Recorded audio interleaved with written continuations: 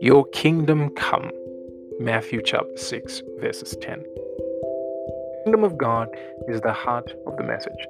The first words Jesus uttered when he began his ministry were, "The kingdom of God is at hand."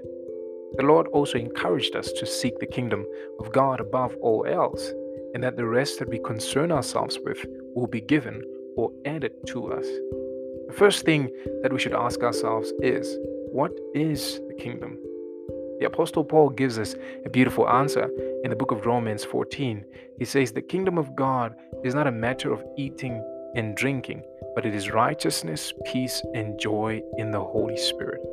Now, that text denotes and implies that the kingdom is not about self ministry or being self centered.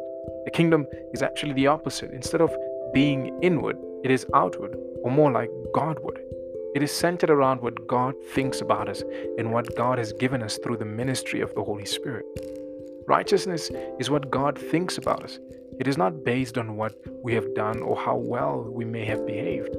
It is our acceptance through faith in what the Lord Jesus has done for us through the cross. Peace and joy are the outflows of the work of righteousness with God through Christ. The word teaches us that since we have been justified through faith in Christ, we have peace with God. It teaches us that when we learn to always make our requests known to God through prayer instead of worrying, we will always experience a joy that is greater than understanding. Our understanding of this truth is what should burn in our hearts and strengthen us to share the gospel with those around us, knowing that there is a peace that can never be engineered by mankind or a joy that can never be taken away.